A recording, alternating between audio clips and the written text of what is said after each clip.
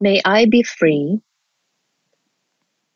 from all the anger, hatred, ill will, animosity. May I develop love and goodwill, peace and harmony. Love and goodwill, peace and harmony. May all beings share my peace, share my harmony, share my merits, share my dharma. May all beings be happy, be peaceful, be liberated, be liberated. May I generate love, pure love, compassionate love. Ladies and gentlemen, that was Miss Daria Rubets with Metta Practice. Hello, everyone. Welcome to Life on Earth podcast.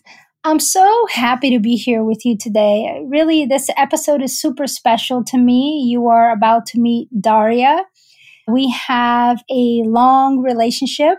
She is a dear friend, as well as a yoga teacher. And she is also a meditation teacher. Daria used to teach at my yoga studio, Shanti Yoga Shala. We met actually prior to that, and you'll hear some of that story in this episode. She recently traveled to India for a 10-day Vipassana meditation retreat. She shares lots of revelations and her journey in India in this episode.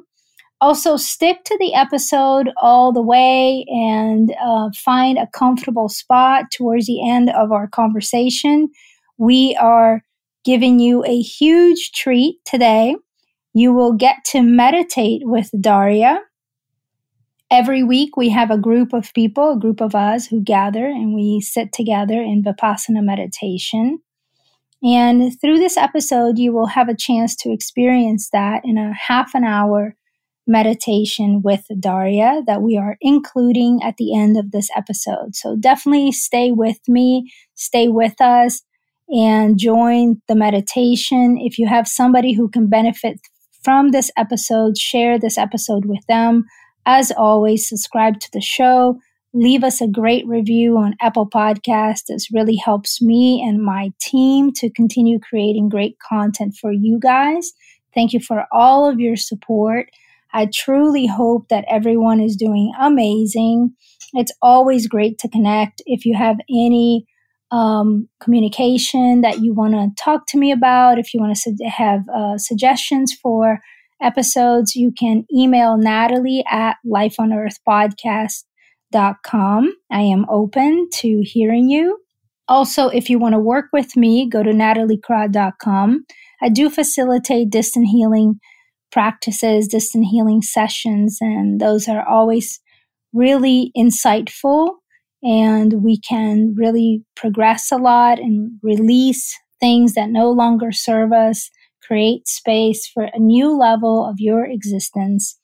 Shanti Yoga Training School is offering virtual yoga teacher trainings, 300-hour and 200-hour. We have quite the extensive platform.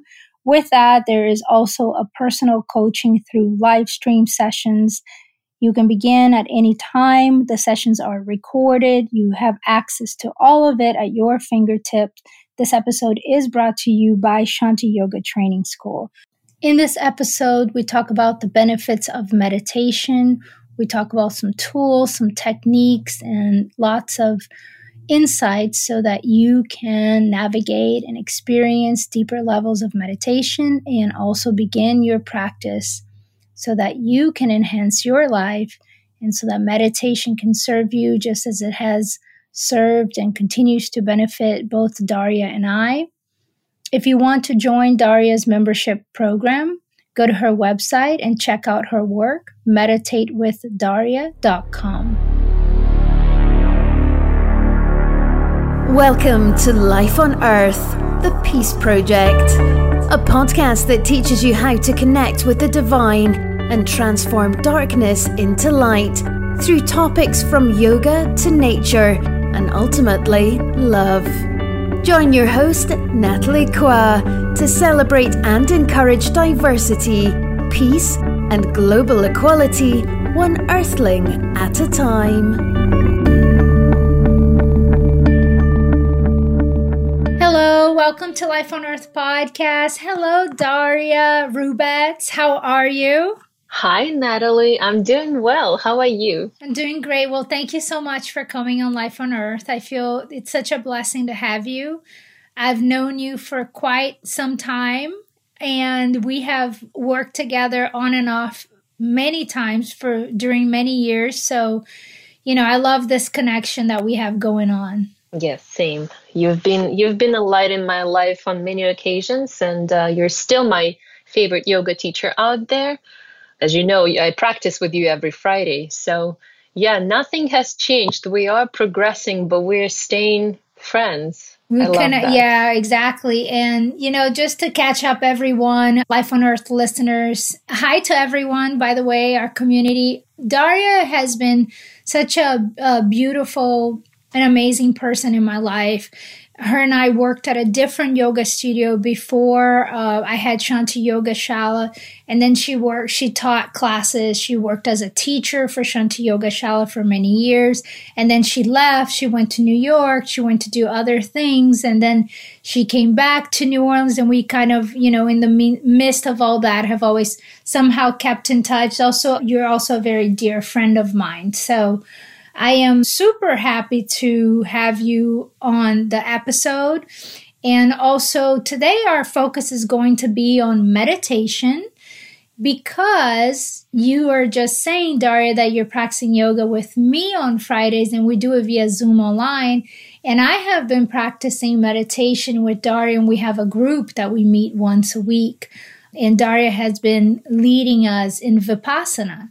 So I really want to talk about that and introduce you, but also letting everyone know right now that, Daria, we have a huge gift for everyone today. We have a huge perk. I don't know what else to say. It is like because Daria, you're going to bring us through a 30 minutes Vipassana meditation. And I'm so excited about that and so thankful, and grateful that we will be doing this together, and that also for all of you Life on Earth listeners, if you're listening to this call, it was something that Daria and we spoke about this about a week ago or so after one of our meditations. And I said, I really want our community to experience your teachings and your guidance and your energy, the transmission that you give us when you are our leader and our guide in meditation. Because to me, it's a very clear transmission, and it's very precise, clean, and something that I really cherish in my life. So I wanted to share this with all of our listeners. So thank you. And thank you, Nat. Say this because I want them to understand also what we're doing here. So please, everyone, listen to the first part of the conversation that we'll have now. And then for the second part, we'll remind you again, but definitely stay for the meditation. And if you are driving, I will remind you at the end, you will have to stop it and get back to a place that you are more, not driving, so that you can sit and meditate with Daria, which will be quite the treat for you. Oh, thank you, Nat. So anyways, thank you, Daria. And so what brought you, we mentioned already that you were teaching yoga for a while.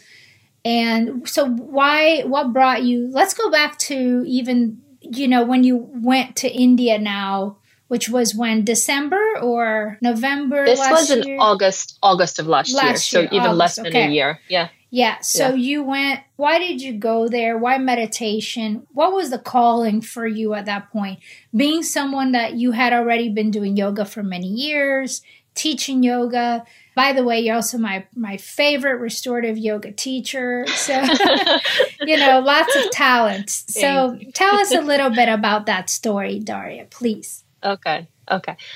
So yes, as you said, Nat, I've been practicing yoga since I was a teenager, and it's been many, many years. And I think one thing that yoga really teaches you is that your mind body is the same, is one. I think that's one of the main goals of yoga, is to unite those two substances, right? The physical and the mental. And then the more yoga you practice, the more you realize that one does not exist without the other.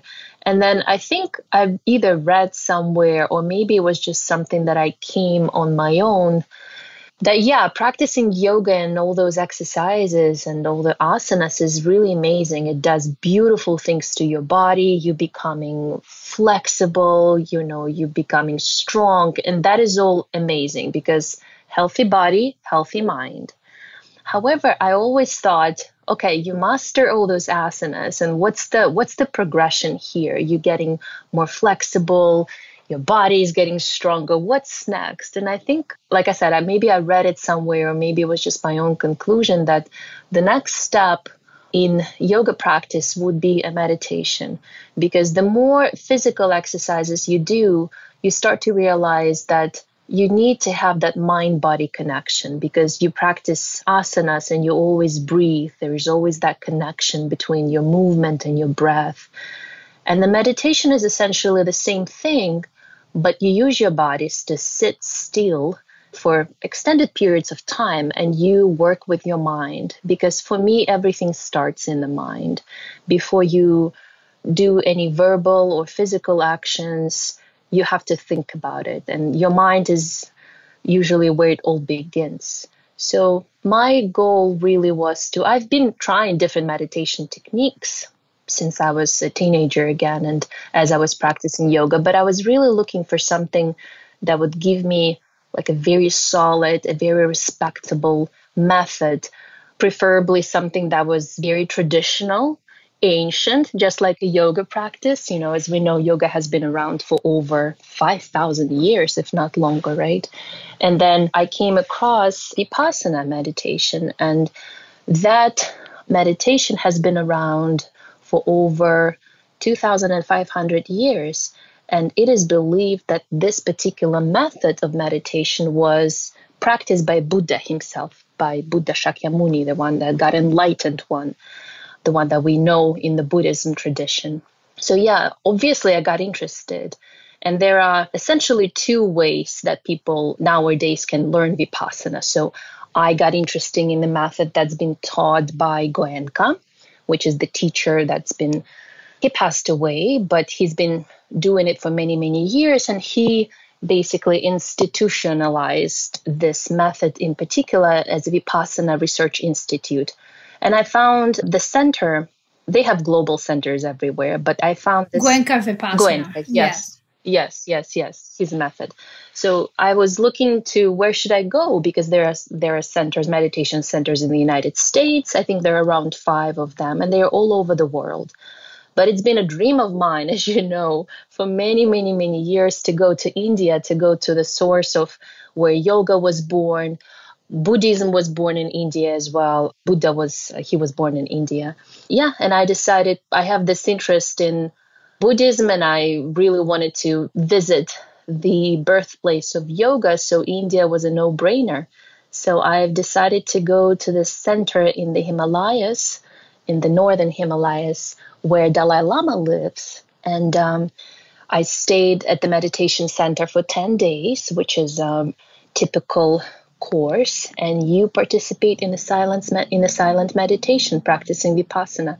And that is the time when you really establish your technique, you establish your practice, you learn all the tools, you learn all the methods. It's pretty strict, I have to say. But honestly, if you have a very good discipline, I feel like most of people who practice yoga seriously, they have a very good discipline, because it requires some effort and all the right things to get the little bit of progress in things that you practice. So I felt like I was ready. And it was a beautiful decision. I'm not afraid to say that it did change my life, because I was looking for a change, and I got I got what I wanted. Yeah, and so for people that are listening, it's the 10-day Vipassana retreat meditation course that is all over, I believe, the globe, right? I know that Correct. in the United States there are many centers, and for this one, when you come in, you give all your belongings, you check in, your cell phone, your computer, all of your stuff, and it's just really you and you there, right? And the group. Yes. So it's because you said it's challenging and it's strict. So I just wanted everyone to have an idea. I mean, I have many friends who have gone and didn't even complete I have many friends who have, I have friends who have completed the 10-day course and even have gone multiple times. But I also have friends who haven't completed because it's quite common. Because it can be, like you said, it can be a lot. But so I wanted you to give us an idea of somewhat of that process of when you check your belongings in and you go in and what happens. And I know that every center is a little different, but let's say yours. You were in India. This is the home of the Dalai Lama, north of India, correct? Yes. Where were you again? So the place is called Dharamshala. Dharamshala is the place where it's a little village called McLeodganj. This is where Dalai Lama lives. And this is where his government, which has been exiled from Tibet, that this is where they are located. So Dalai Lama has his main temple there, his residence is there. He gives the speeches, unless he's traveling, all of his translations are going from that place. So yeah, it's very, very special, and a lot of monks live in the same area. And it's just a beautiful place, just hidden away from all the big Indian cities, which are very loud and very polluted sometimes too, and crowded. So it was just a beautiful area hidden in the hills and the mountains. And most of the centers, you'll be surprised but a lot of the centers actually are very, very similar. They are different in size. If you're looking for more private, a little bit more intimate experience, you go to a smaller center. But there are huge centers, even in India, where they can host up to 1,000 people at the same time, I believe. So, yeah. And so yours was smaller? Yes, mine was smaller, and there was a wait list. Usually, if you decide to go to one of the more popular centers, I want to say more established, usually there is a wait list. And believe it or not, it's all donation-based. And you'll be waitlisted you need to plan this ahead. It's crazy because you sign up basically. How long before? Yeah, I started thinking about it maybe like 4 or 5 months ahead, and then I got waitlisted as well 3 months before I decided to go. And then I got off the wait list because I was so persistent, and I just needed it. Usually you were ready. I was determined. Ready. Yes, you were determined and ready. I applied. Exactly. So I applied to even several centers because I think one was in Jaipur, which is a more city-oriented center, but this one was really a jam. And I really wanted, because of my interest in Buddhism, I knew that this was going to be perfect. And yeah, I got lucky. Yeah, that's great. So, there's also the Dalai Lama. I think when he's in India, he spends a lot of time in the north where you're saying, and also in the south. Exactly. But in the south, too, in a place called Bailakuppe. And I've actually spent a lot of time in Bailakuppe. And it's a beautiful Buddhist monastery as well. And so I think that he kind of goes between those two places. But I just wanted to he travels a lot. Mention that. But it's because it's one of the most incredible experiences I've had in my life, was going to this monastery, Bailakuppe, and spending some time there. And there's also a wait list if you actually want to sleep there and, commune with the monks, and waking up at 3, 4 a.m. in the morning and hundreds of monks sitting and meditating. I mean, it's just the most incredible thing. It's life-changing, I can imagine. So, so I'm so glad that you went there. I know how special that is. That's why I wanted to bring this up. Very special. But back to the center.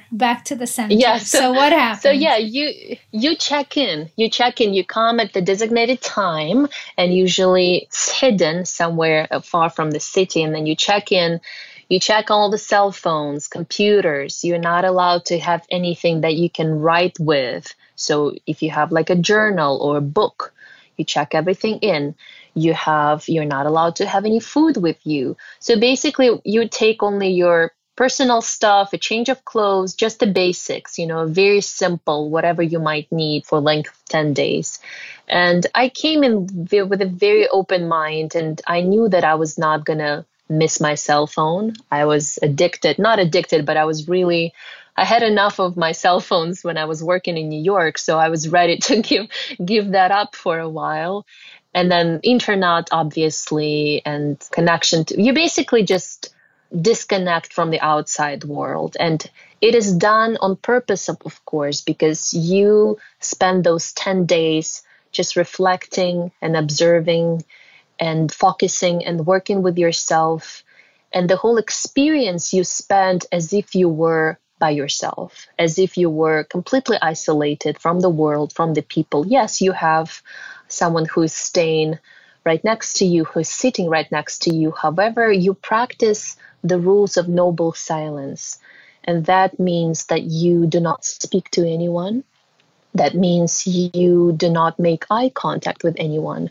That means no gestures, no, looking at each other and trying to make some signs or trying to communicate. And for some people, it's more difficult than for others. For me, it was a piece of cake, to be honest, because it was just maybe I was ready for it. Maybe it's just something that I'm more open towards. It really depends. But I think regardless of your personal feelings towards it, I think everyone should experience it once in a while, because it just opens up your mind. It just opens up. You start to realize the things that maybe you don't need that much. Maybe you are putting too much effort into something. And I think it's just an experience that everyone should at least once in their lifetime to experience, because it just expands your horizons so much. Yeah, but also, like you being a yogi, and I think practicing yoga for so many years, the practice of dharana and the focus and the pratyahara, turning the senses inward. And in yoga, even you get on your mat and you're in that focus, in that inner work.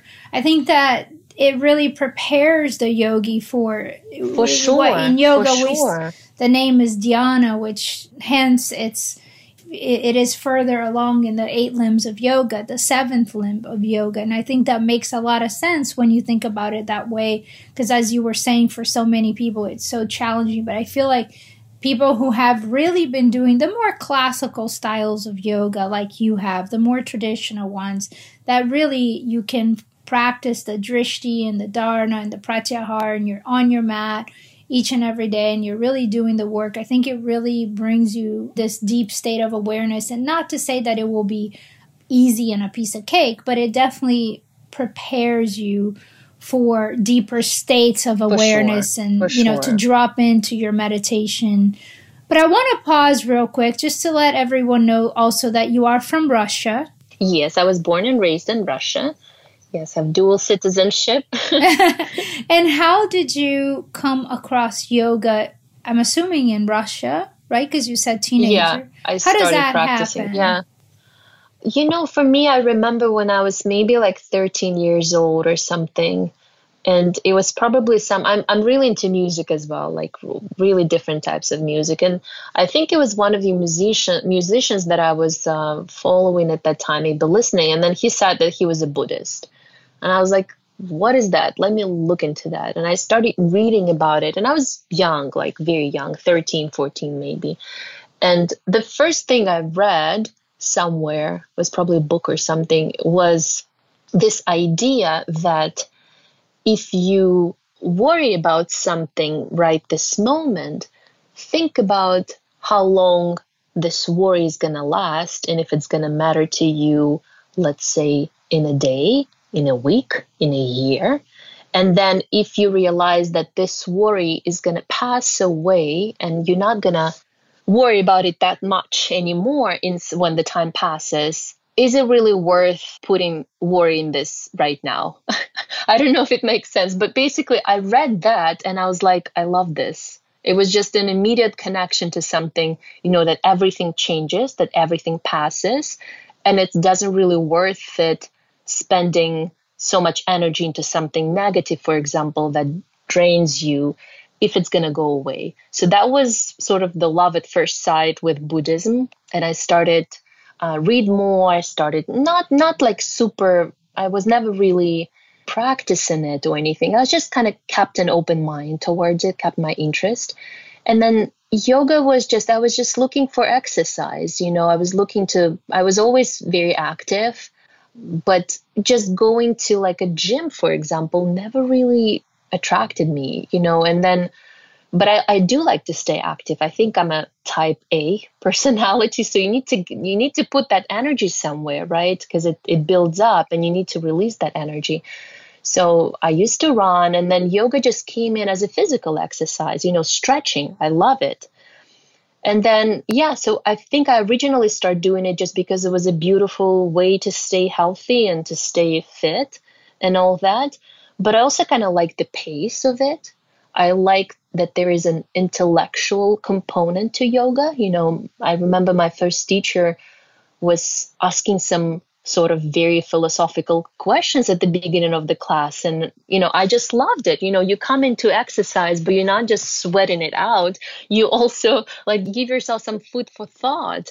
And that was it for me, and for me, I think I've been practicing since I was 17 years old. And that was it for me. I never really. You felt that connection of body, mind, spirit, basically. Of course. You felt that. Of course. Yes. Yeah. Yes. So what was the most challenging thing in this 10-day, if I were to ask you, in this 10-day Vipassana, what was the most challenging? I had a very clear realization, for example, Nat, I love tea. I mostly drink green tea. We have our tea practice on Friday. So you know that. Yeah. So you at the center, they feed you, they provide everything that you need. You just come in and you surrender. That's it. You surrender for 10 days. You have everything that you need to survive. You have all the basic accommodations are there. You have a bed to sleep. You have a blanket to cover yourself. You have a roof. You have food, a very basic, very simple food. And I was in India, so the food was very traditional. And it was my first time in India, probably day 5. And I usually stay at like very nice hotels where they have a variety, but then all of a sudden you just exposed to this northern food of India, very traditional. And that was a shock. But not even that. I think the biggest challenge was for me is that I really wanted to have a cup of green tea like before I go to bed. But I didn't have it. And I remember I was sitting there and I thought to myself, I would give so much right now just for a cup of hot green tea.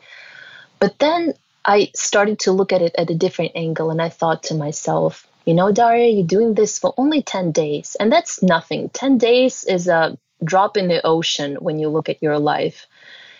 And I thought to myself, I'm ready to give up my green tea for 10 days and maybe try something else. Maybe try to drink water instead, and try just to put yourself outside of your box, outside of your comfort zone as much as you can. Just not to attach to the things that you love so much in life, and just let them go. And then after that, I stick to water and that craving for green tea just went away. It was just gone. And I think that was the most challenging part for me. And I know it might sound like the first world problems, but actually when you live in a life like that, when you live in the United States, for example, we have so many like necessities, and we have our favorite things that we love and that we crave. And then start to notice how you feel when those things are taken away from you.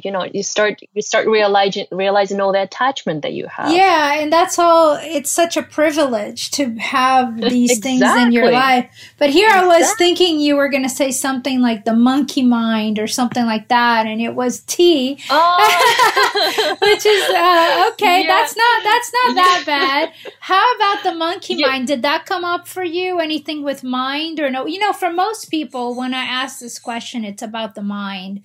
So, but again, it almost makes me think that it's also all this yoga that is so enormous in your life previously that perhaps that has really set the tone that it wasn't, or was there any point that the mind became sort of a thing or not, or were you peaceful? Were you in equanimity? I mean, I'm not going to say that I was peaceful for 10 hours a day for the 10 days Okay. straight, because that's how long you sit, still, and you just locked. But yeah, I mean, I think, well, I have to say I was definitely ready for it. And just like you said, my practice, and I was definitely ready for it. And it's not like I was paying attention to how others, what they were doing, but it wasn't much of a struggle, to be honest with you. It really wasn't. And because I knew it was temporarily, right? I knew that I wanted that time. It was very interesting to see how you're going to react. And I think the instructions that were given by the teacher, and you sit there and you listen to the audio recordings that were done a long time ago by the teacher, by Goenka, and they're the same no matter where you go in the world. They're all the same, and the schedule is the same. The structure of the centers is the same. It's very, very similar experience. So the point is, it doesn't really matter where in the world you go. Your experience is going to be identical, regardless of the geography. But yeah, I think I was just ready for it, Matt. You were to be ready. honest, the monkey mind was there, but because I'm aware of it, and because you were given all the tools to process and to observe it, it wasn't too much of a shock, to be honest, because I had some experience with yoga and with meditation, not to this extent, of course, because this is extreme. You sit still for 10 hours a day. This is extreme. But I think I was just ready for it. And, as much as I would like to have some story how my lower back hurt and how miserable I was, I really wasn't, to be honest with you. And it was just I was just in the moment. I was really in the moment, and I was almost like making myself to stay there and be appreciative of this time, because, I mean, what's not to be grateful for? In the Himalayas, you are surrounded by this beautiful nature, you have food, and it was just, it's you against you, so to say. So my plan wasn't going to make myself miserable. I knew it was temporarily. I knew I'm going to go out and get my cup of green tea and all that. It's just, I was trying to stay present. Yeah. And it goes to show you how everybody is so different, and how we as human beings, we don't have the same experience. And we can hear oftentimes it is said, oh, meditation can be so challenging and all these different things, which of course it can be. It doesn't mean it will always be. It doesn't mean that at all, because I think that you do get to a point that you begin to, perhaps it has to do with life choices or other practices, practicing yoga, going into nature, energy healing, I'm not sure. But you do get into times of your life that, meditation becomes, for the most part, such a joy, something that you really look forward to, and that you can sit and drop no matter what. You can have so much chaos in your life. And there are times that even in the middle of all that chaos, I can actually just sit and I can drop into that oasis of that meditation practice. And it's such a blessing. I see it as such a blessing. Yeah, I agree with you. And yet the next day, maybe I will have one that the mind is all over the place too, It's totally random. It probably will be. And it's okay. It's totally random.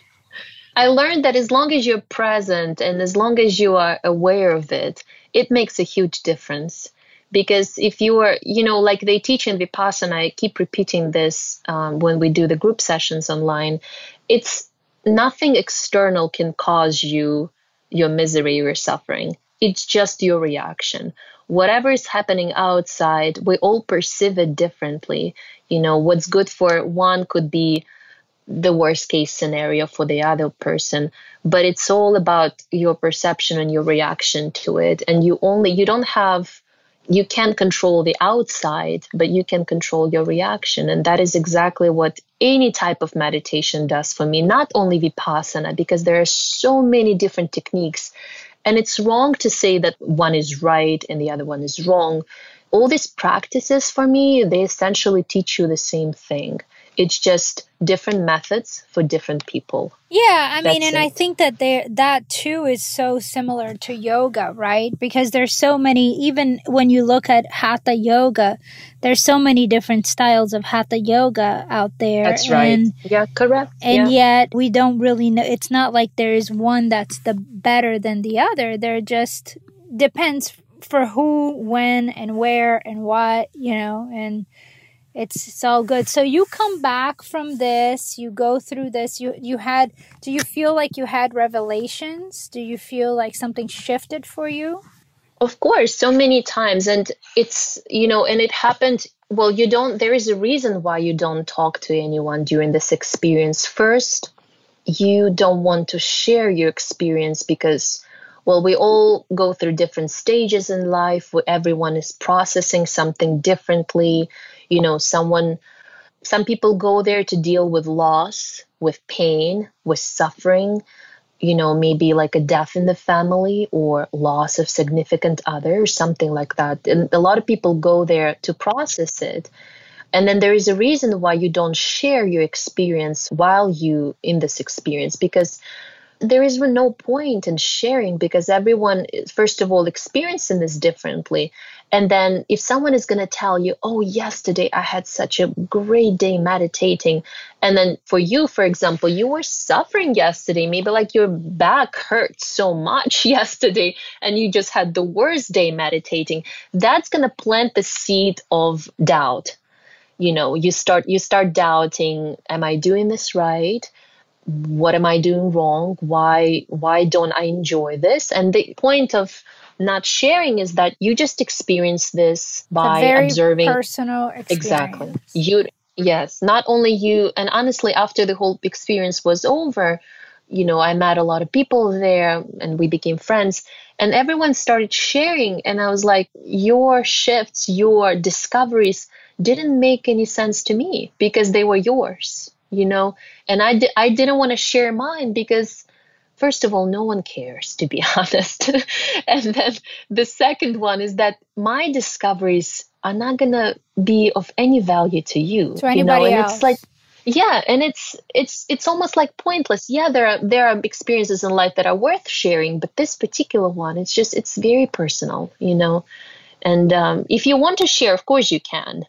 But I didn't find a lot of similarities in the discoveries that happened. Maybe some more general ones, but like I said, everyone goes there for a different reason, and we're all in a different stage. It makes so much sense to me, everything that you're saying.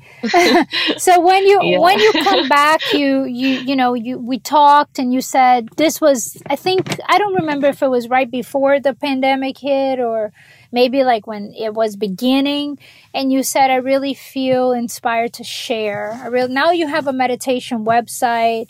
Can you tell everyone the name of your website already so we get that in for sure? Yeah, so it's meditatewithdaria.com, and it's meditate with Daria, just one word, .com. Yes, and I have it's very simple website. It's just the sole purpose of it is just to have people register for our group sessions online every Thursday at noon Central Time. We get together because when you meditate in a group is a very, very powerful experience. I found it to be very intimidating to meditate for the entire hour. It's a big commitment, especially for someone who maybe does not have a lot of experience with meditation. It's very intimidating, and sometimes it's very difficult to sit there for the whole hour by yourself and try to concentrate and stay focused. It's very difficult. You're not the only one who's thinking this is a little too much. So, but doing this with others, sharing it with others and doing it in a group it makes a whole So, difference because, you know, yeah, what was the calling? What was the calling for you to develop this website and to come back from this thing? And now you have a very consistent, Vipassana meditation, and you feel, okay, I want to extend this to the world. Why? well, we found ourselves, right? It was beginning of March, I believe, when everyone went under a lockdown, and there was a lot of emotions. Everyone was scared. Everyone was panicking. And I was meditating. That's a part of my daily routine nowadays. Sometimes I skip, but I try not to. And I found myself going through a lot of emotions as well, just like everybody else. And I was just trying to keep myself grounded. And I remember I woke up one day and I'm thinking, well, what if I want to go and learn meditation technique right now, but I can't because all the meditation centers are closed. You can travel, you can go anywhere, you are staying at home. And I have this technique. I know it. I've been through it. I know what to say. I know how to guide people because I lived through it. And after that, it was a matter of me putting the website together. I think it took me like 2 or 3 days to put that together. And this was something, and remember, like Nat, we were talking about this. This is something that I can not do, It was just something that I was like, I have to share this. And even if one person is going to benefit from it, even if I will reach out one person who's going to benefit through it and I can help someone, that's going to be enough for me. I just have this technique that I would like to share, and it's just something that I have to do. And it was just a matter of like throwing the website together and sharing, spreading the word. And that was it. I'm so happy that you are, I'm so, appreciative that you are doing this because it's really enhanced my life. We have a group. Obviously, people can meditate by themselves, and I do. But like you said, there's so much power in getting a group together and sitting together for a meditation practice is just so wonderful. And the fact that we can do it online from the comfort of your home and that you can still have this community feel via Zoom. To me, this is like exactly where I am right now, and it's perfect for me at this moment in my life. And to be able to have access to something like that, so practical and so doable, it's just, I'm really grateful for.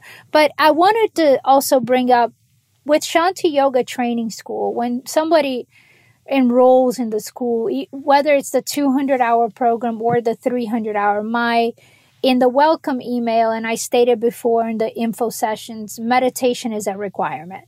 Yoga practice is a requirement. Yoga asana, learning yoga on and off the mat, and meditation is a requirement. And I guide people so that they can start their own individual meditation practice. And I really almost like ask them to give me an oath of truth that they will meditate, while they're in the program.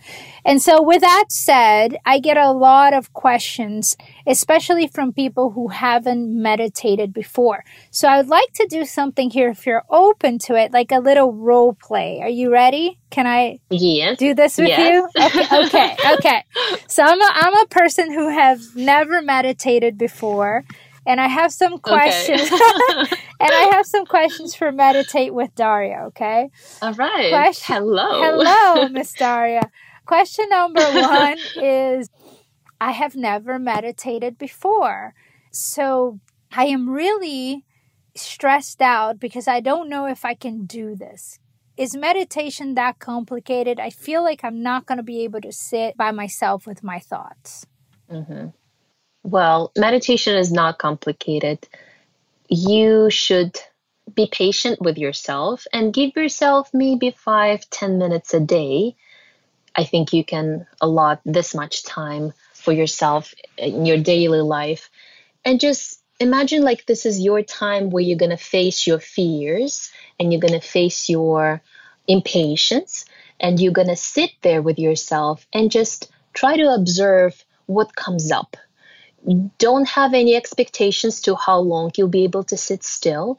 Don't have any expectations on what thoughts are going to arise, because we cannot cancel the thoughts. We're thinking human beings, Homo sapiens. So we're always going to think. the goal of meditation is not to cancel the thoughts.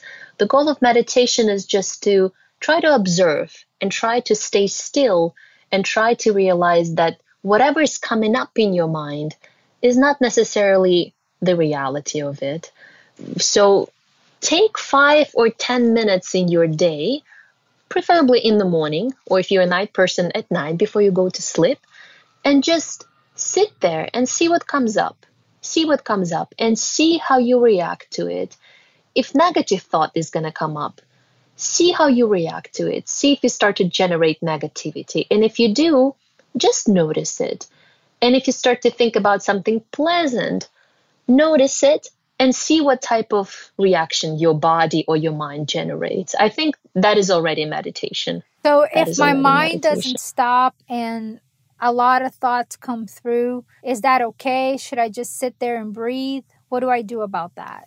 That is normal. That is absolutely normal. Your thoughts are going to be coming up. You're going to have a lot of them. Your mind is going to jump from, just like a monkey, it's going to jump from one branch to another, and then you're going to end up being somewhere so far away from you originally started.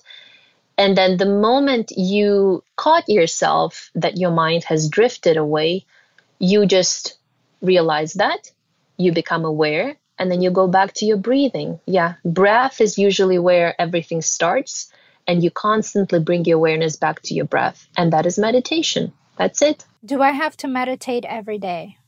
Well, of course, you don't have to do anything, because you don't have to do anything. But if you care about if you want the result, I'm going to say this, if you want the result, you have to put an effort. Because I don't believe in magic. Even with yoga, just like with everything else, if you want to be good at something, you have to put an effort. That's how it worked for me, at least in my life. I don't know. Nothing really just drops on you out of nowhere. I don't know. Maybe like someone is more lucky, but I had to work for everything. So, and it's the same way here, with yoga practice, you have to be persistent. You have to put the right effort. And the same here. If you feel like you are happy in your everyday life and you don't experience any major issues, well, it could be that you can just not be aware of it. But then the second, if you feel like your mind affects you a little too much, or you feel like there's maybe enough stress, too much stress in your life, well, that's something to think about, right? And if you want to get successful, if you want to get good at something, you have to put the effort. So you don't have to meditate every day. But if you want to see the results, sometimes you just have to surrender, just like I did, come into this 10-day course and be like, checking in. I'm checking in, and you have to trust. You have to trust the process and trust the method that's been around for so long. And it helped out so many people. Sometimes you just have to put the effort and trust the process and just give in and surrender and just follow the rules, and you'll be successful.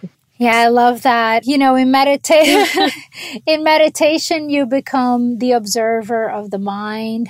I often tell my students, if the thoughts arise, observe them. Don't get too attached. Let them pass. Just everything that you just said. Keep breathing. Stay with it. Trying to remain in that equanimity, neutral point, and just do it. Like Daria is saying, just do it every day. Every day you do. And, and if you can't do every day, then, do the best you can until you know better, as Maya Angelou says. Exactly. Yes.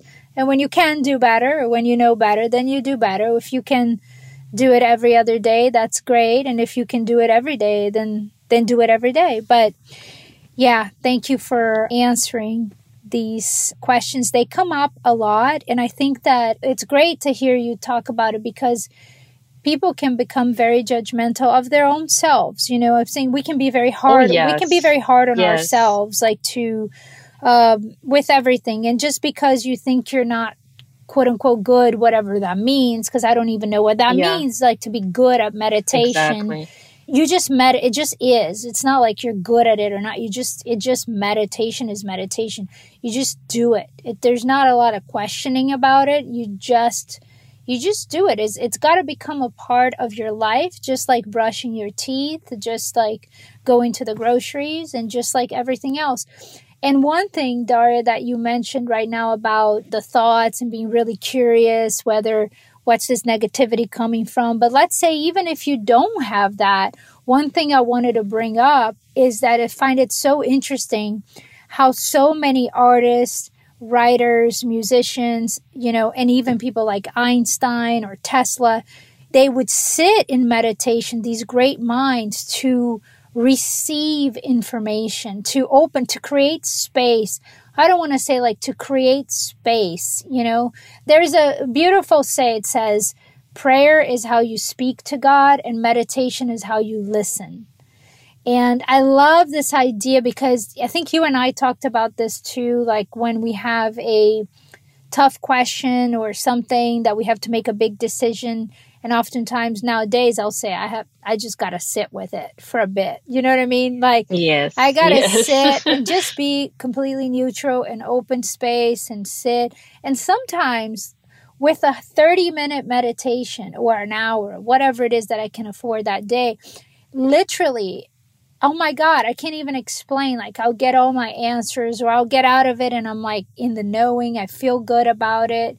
It's so magical in a way, I know.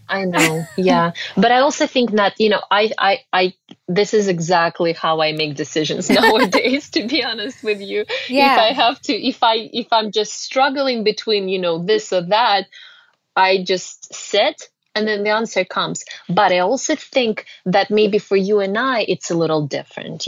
For someone who is like new to this, it takes much more effort. And then for someone like that, I think you just have to be patient with yourself. And at the end of the day, loving to yourself, because if you're going to start judging yourself for having thoughts, you're going to be working against yourself, because you're going to be getting angry at something that you genuinely want to change. And that's already sort of counterproductive in a way. So yeah, you just have to be patient and give yourself more time and just have an open mind. And sometimes just put the right effort, believe in it, and surrender and see what happens. Yeah, and give it the chance. Stay with it, like Daria says, for a while. Surrender to it, because that is the process. And, by doing that, you will see what's on the other side. This idea of instant gratification that we have in our Western society so often is not reality. It's not, exactly. I should say, it's not a sustainable reality. Exactly. Maybe you'll do something and you get instant gratification for a tiny little bit of time. But what Daria and I are talking about here is a very constant, it's no beginning, no end, is eternal gratification, which is something that you earn over time. Exactly.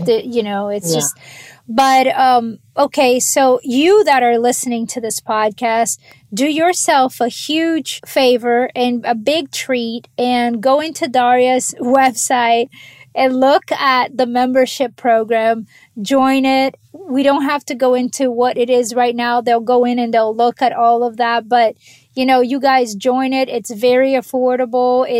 You're giving so much for what you're asking in return, Daria. It's just such a gift to everyone that you really, I'm going to invite all of our community and you guys, I'm doing it, to go in it and check it out. And I also want to point something out, which I said in the beginning of the episode, but I think this is really important. You, Daria, you are a very clear channel.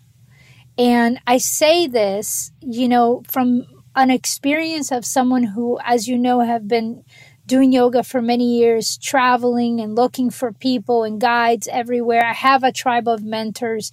I'm very picky with who I allow to work with me in my energy field, whether it's, there's all of these practices, whether it's yoga or meditation or energy healing or other stuff too, right? There's a list, acupuncture, massage, there's a transmission There's an energetic transmission. And so in a sense, in looking at it from that perspective, you are a channel that with this transmission. And I think that one of the things I love about sitting with you in meditation, and really any of your offerings, including the yoga that you teach or the lectures that you give, it's really the essence of you, who you are, Daria, that comes through so clean and so precise, vigilant, as you use the word sometimes. And see, I'm your student too. And, there's a real beauty in that. And the transmission to me is huge, to the point that if I have somebody that has been doing this for, however long, but that I don't feel that transmission is in alignment with me, I will respectfully not join that program. Because to me, it's also the method, it's also the experience, but primarily is who am I getting this teachings from? And, that is why also I find that when you find people like that, and I definitely work with some really amazing people in the healing world, it's a gem. It's something to be cherished, to be nourished, and to be kept. And so I am sharing you essentially, with our community. And I hope that they too can find, how much of a gift that is to their life as it has been for mine. So I wanted to tell you that. Thank you, Nat. You're very kind to me. Very kind. It's true. Okay. So tell us before we go into I know we're going to go into a half an hour, but I wanted you to maybe even recite the metta and tell us a little bit about the metta and then what we're going to do with you in the practice and how we're going to end it. So yes, I'll take it. So the 30 minutes that we're going to do is going to include, I think, 3 steps. The first one, we usually start each of the sittings, the hour sittings are starting with Anapana practice, which is just the breathing exercise. It's nothing super complicated, nothing too sophisticated. It's just observance of breath. Then we go into observance of sensations, which is the connection to your mind and body. And that's the primarily part of the meditation practice. And then we usually finish up the sitting with the metta practice. And the metta practice is the very old, traditional, and ancient meditation technique that is the technique of compassionate love. And I know it sounds very sort of cliche, but the idea is that you connect into yourself and you experiencing all these changes and you sit there in observance and then hopefully you're getting something out of it. But then you want to keep those benefits to yourself, not only to yourself, you also want to share it with others, because if you know something good, you want to share it, right? You multiply it. And then by sharing it and sending it out to the world, you multiply it. So the metta practice is usually the closing part of the meditation sitting. And that's when I'll walk you through it. It's a very short speech that I say, and you just sit there and you sort of reflect on the words that I say. And I believe, as far as I know, there are different words that everyone is saying during metta practice. The one that I'm saying is coming strictly directly from Goenka. That's how he teaches it.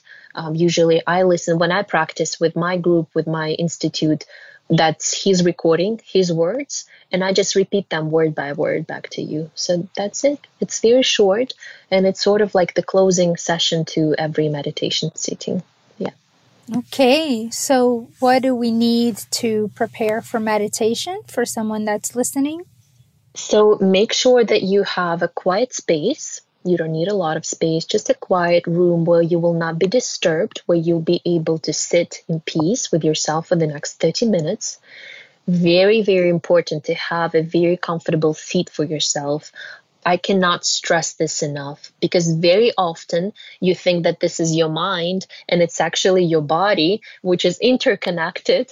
And you just have to make sure that you're not making it more complicated for yourself than it already is. So make sure you have a comfortable seating. And for that, I usually like to sit on the floor by the wall. You need to have a wall behind you if you like it. You can have a couple of pillows to support your sits, and then make sure that your knees are lower than your seat, because when you sit for 50 minutes in this case, you don't want to add any extra pressure for your knees. So make sure you're comfortable. You can have your knees crossed, or you can have your legs straight. You can also just sit in a chair or on a sofa. The one thing I do not recommend is to sit on your bed with your knees crossed, because that's going to add pressure to your knees. You want to have your seat higher than your knees, because that's going to take the pressure off. And if you have any back issues, you want to lean against the wall, that is totally fine. And you can change your positions throughout the meditation. If it's getting super uncomfortable to you, you can go ahead and change that. As you're getting more advanced, there is a practice of strong determination where you don't move, but we're not going to get there yet. It takes a lot of mental strength and a lot of physical strength, I feel like, not to move. So we're not going to get there. I'll offer it, of course, if you want to experience and experiment with this, but it's definitely not going to be a requirement for today. Okay, well, thank you. And we will then very shortly begin our 30 minutes meditation practice.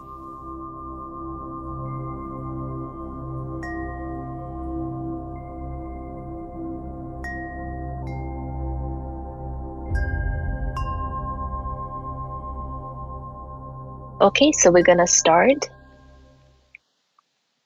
Make sure that you sit comfortably and you have a comfortable sitting position, whatever you might find it. Maybe sitting on the floor. You can sit on top of the pillows and have a wall behind you in case you want to lean against the wall. Have your knees either crossed or have your legs straight in front of you. You can also sit on a chair. Make sure you find a very comfortable position for yourself. And it might change as day to day.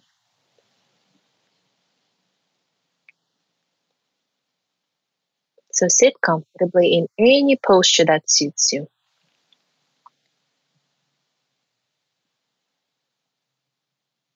Keep your back and your neck straight.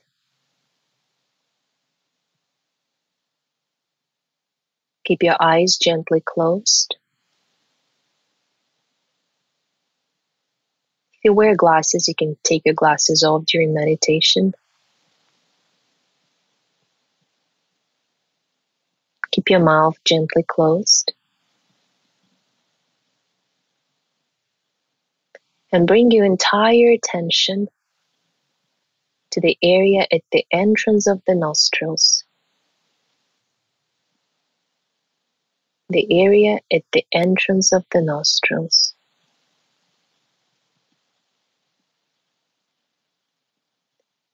Remain aware of every breath going in and every breath coming out. Natural breath. Normal breath. As it is. As it is.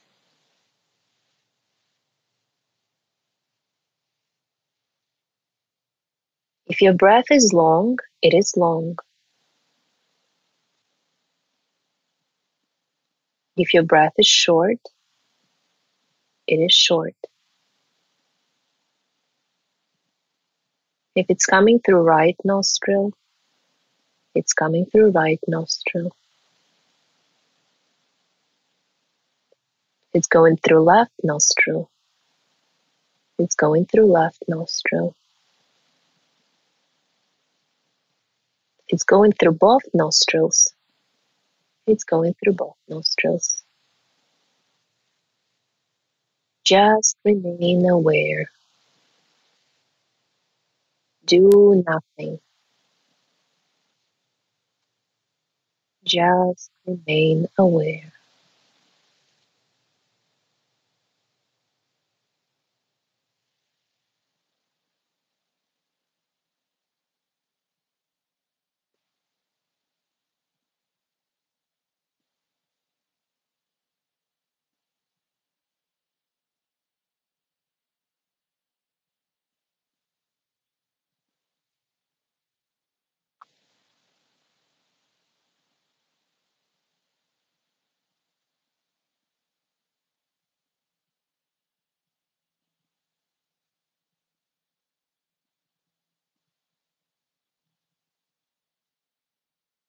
The moment you realize that your mind has drifted away, you don't judge or criticize yourself. You simply bring your awareness back to the area at the entrance of the nostrils, and you stay with your breath for the entire length of your inhalation,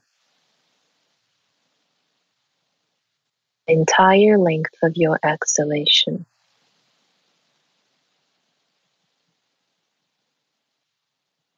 Natural breath, pure breath, nothing but breath.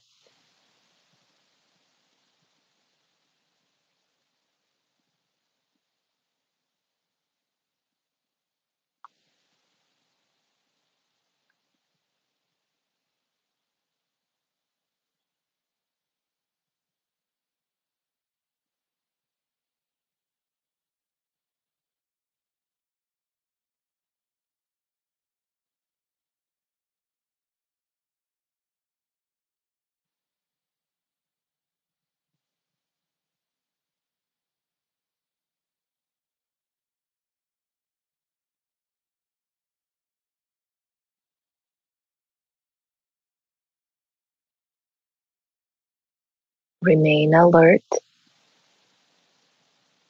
attentive, vigilant.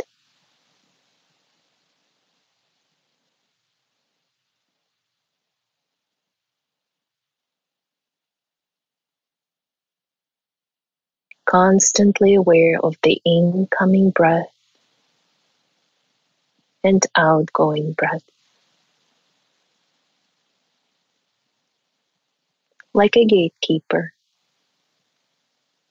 like a watchman, observing your every inhalation and every exhalation.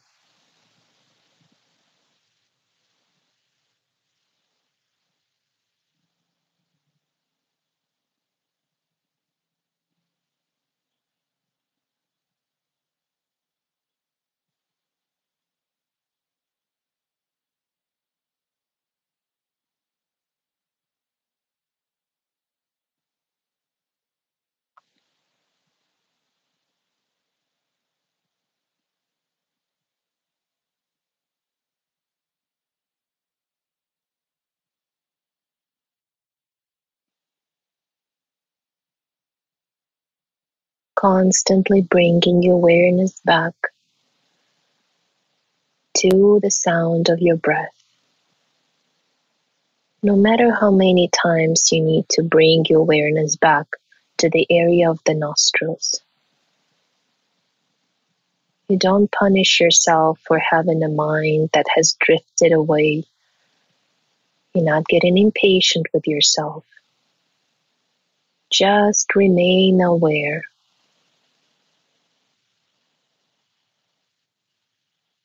Just remain aware.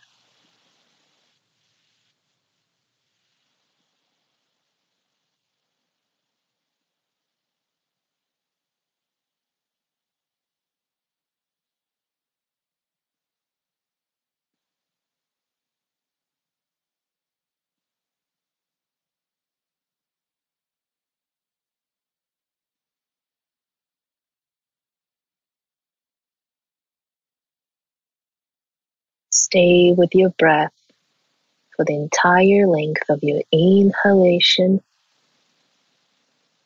and entire length of your exhalation.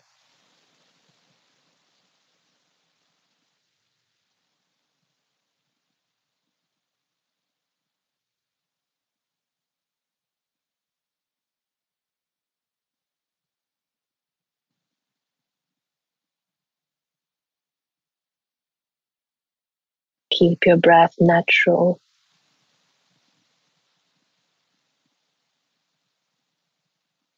Very pure breath.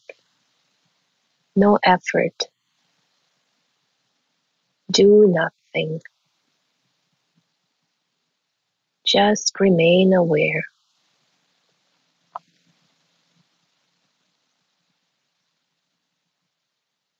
Alert, attentive, vigilant.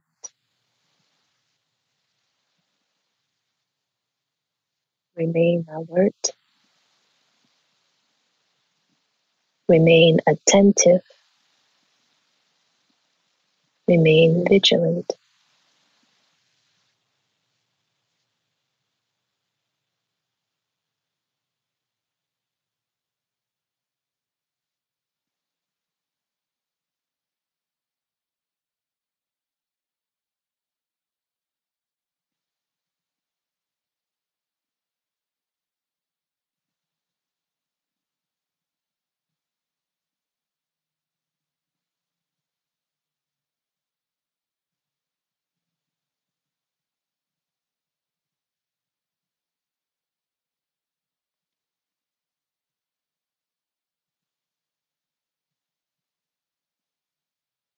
And now, very gently, when you're ready,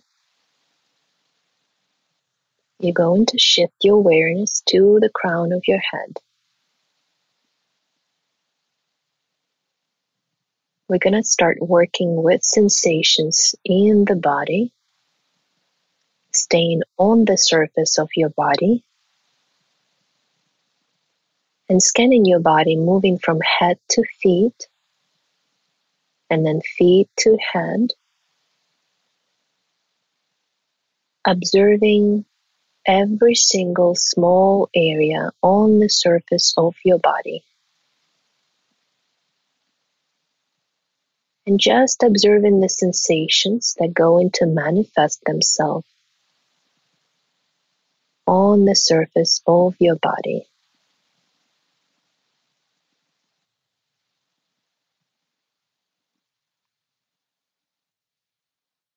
That sensation can be anything.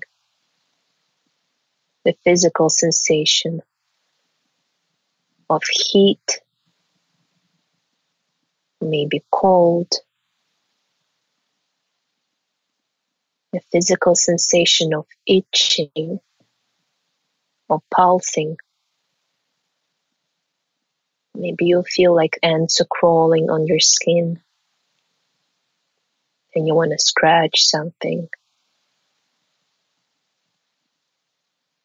Maybe you'll start to feel vibrations somewhere on the surface of your body.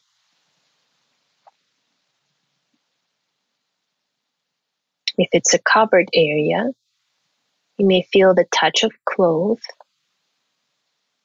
If it's uncovered area, you may feel the touch of air.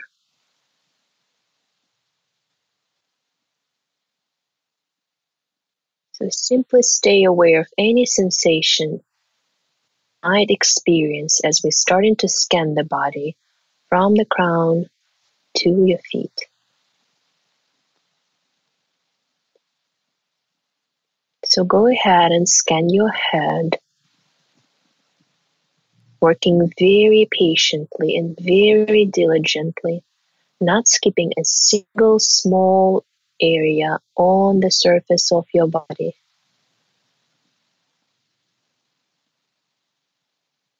Try to stay away from visualization. Don't look for anything that's not there. And if you don't feel any sensation at any particular part of the body, that's totally okay. You can just skip that area and keep going. But keep moving. So go ahead and start scanning your head.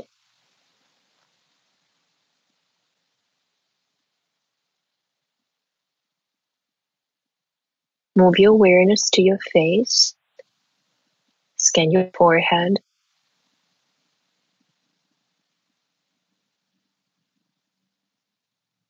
Moving down your cheeks and then your chin.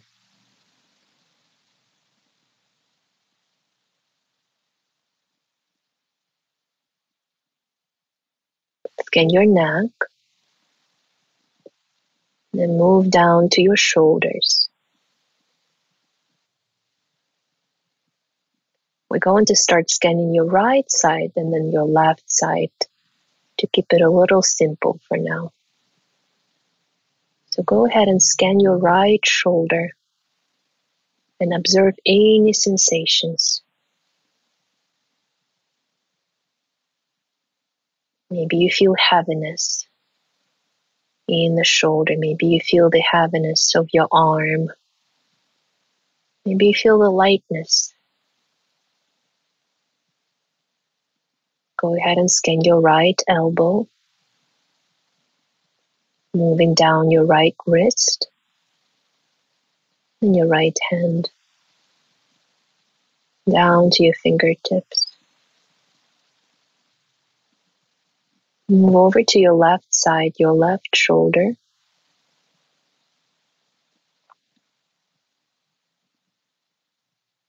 Any sensations, whatever manifests itself on the surface of your body. No visualization, no verbalization. We're trying to stay present and observe reality as it is. Go ahead and scan your left elbow, moving down your left wrist, your left hand down to your fingertips.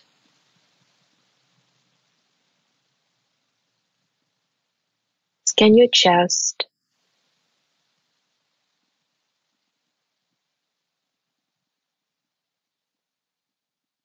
Whatever it is you experience, whatever it is you feel the sensation is, don't doubt yourself.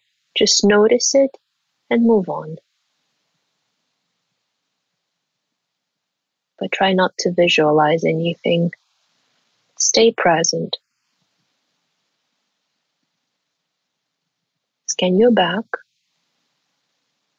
from your neck, going down. Don't skip a single small area, inch by inch, piece by piece.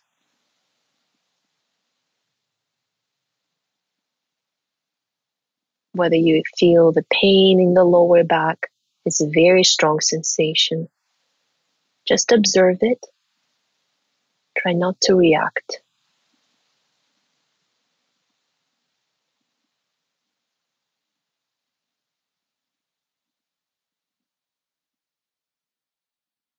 And shift your awareness to your right hip,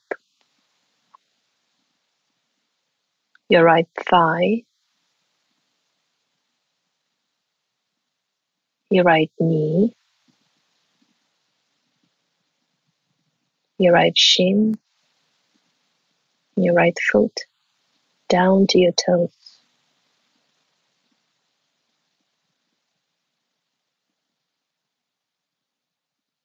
Moving over to your left side, your left hip, your left thigh, left knee, your left ankle,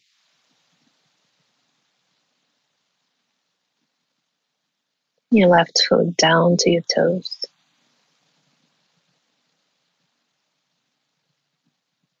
If you feel numb in your legs, that's a very strong sensation.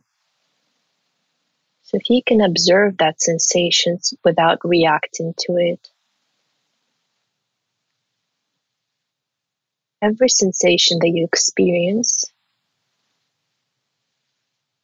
is when your mental and physical matter coming together and they produce a sensation. Sensations are always there.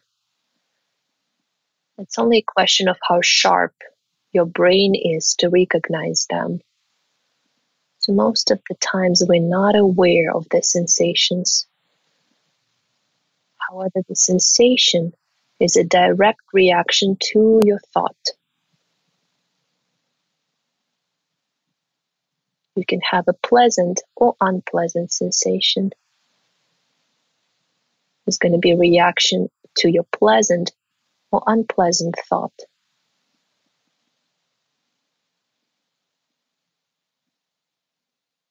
So by staying present, by staying non-reactive, by trying and learning to stay equanimous towards those sensations, you learn how to observe reality as it is.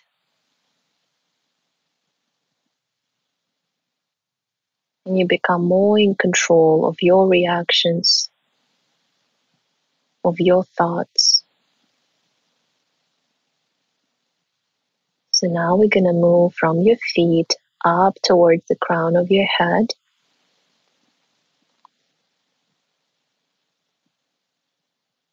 So go ahead and scan your left side, your left foot, your left leg, left hip, and then your right foot, your right leg, your right hip.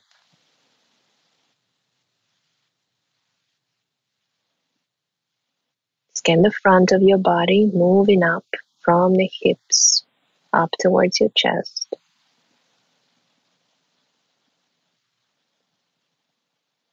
Scan your back, observing any sensations, an itching, pulsing, pain, numbness, heaviness, lightness, whatever it is.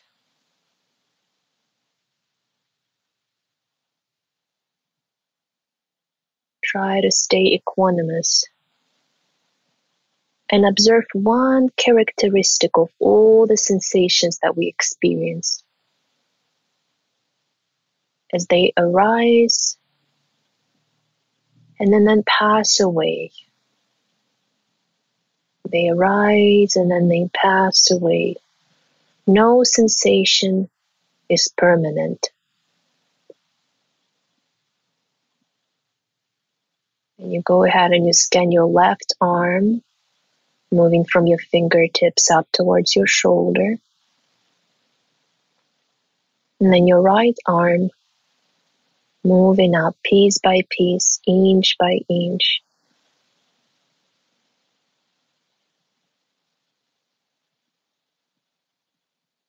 And then your neck, your face,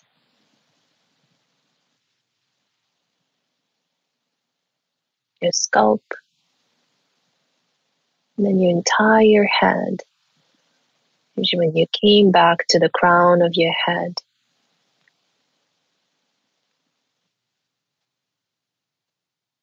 And then you just keep going. Continue scanning your body, moving in any pace, moving at any pace and in any order that you prefer. Either scanning right side first and then left side. You can even go ahead and scan both sides simultaneously if it's not overwhelming. But as you're scanning your body, observe your sensations and notice one common thing. Every sensation arises and then passes away.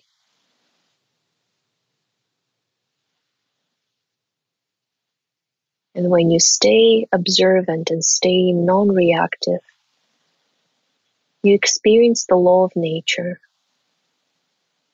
the law of impermanence. In Vipassana tradition, we call this anicca. Nothing is permanent. So as you keep observing your sensations, moving from head to feet and then feet to head, you're experiencing the law of nature, the law of impermanence, as each sensation bears the same characteristic of arising and then passing away, arising and passing away.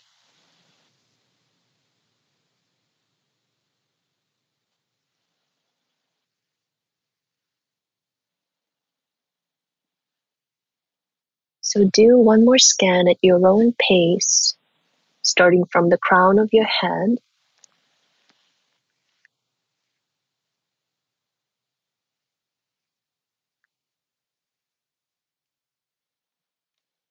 And keep observing those sensations.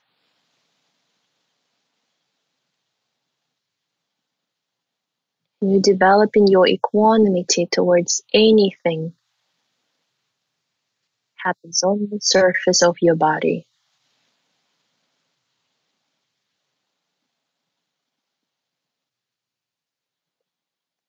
You try not to react with clinging or craving towards any pleasant sensation. And you try not to react with aversion towards any unpleasant sensation. Keeping in mind that anything that's happening on the surface of your body is temporary and it's going to go away.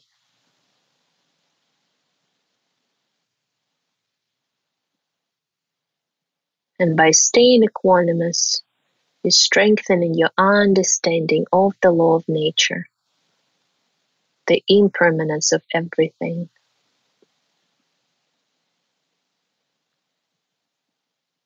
So keep moving.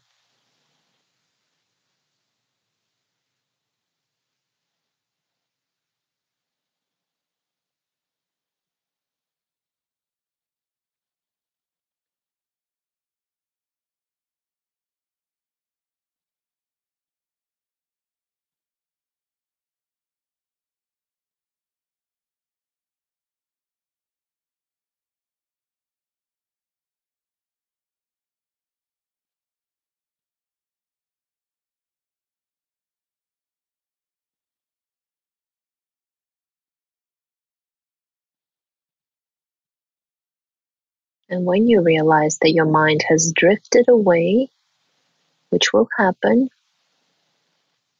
you're not judging, not criticizing yourself. You're simply bringing your awareness back to where you left off. And you start over, working very patiently, very diligently, and very consistently.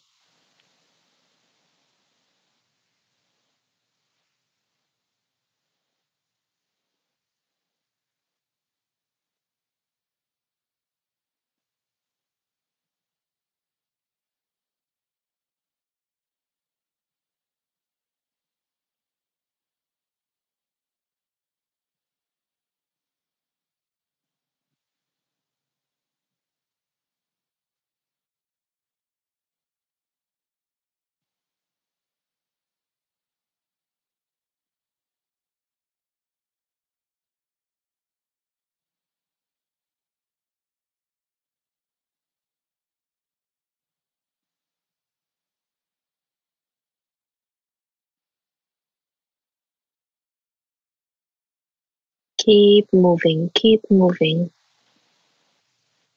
moving your awareness from head to feet and feet to head. It's not about how fast you do the scans. It's not about how many scans you do per sitting. It's about strengthening your equanimity and understanding of the law of nature, law of impermanence, anicca.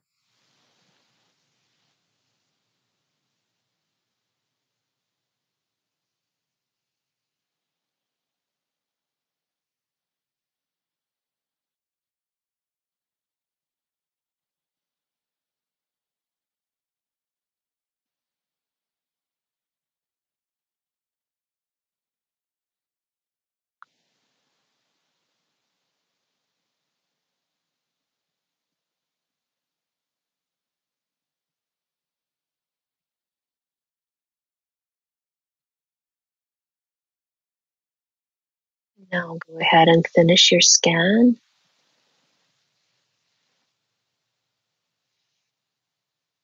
Back to the crown of your head.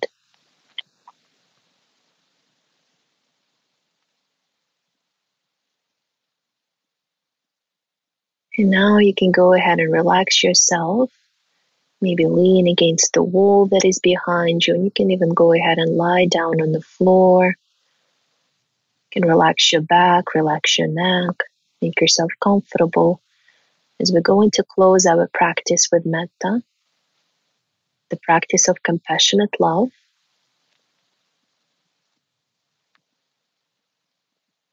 when we want to share the wisdom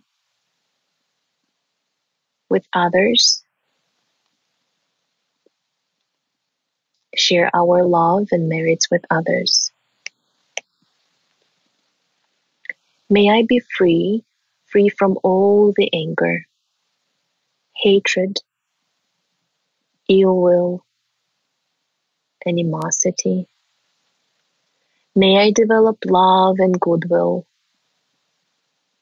peace and harmony, love and goodwill, peace and harmony. May all beings share my peace, share my harmony, share my merits, share my dharma. May all beings be happy, be peaceful, be liberated, be liberated. May I generate love, pure love, compassionate love.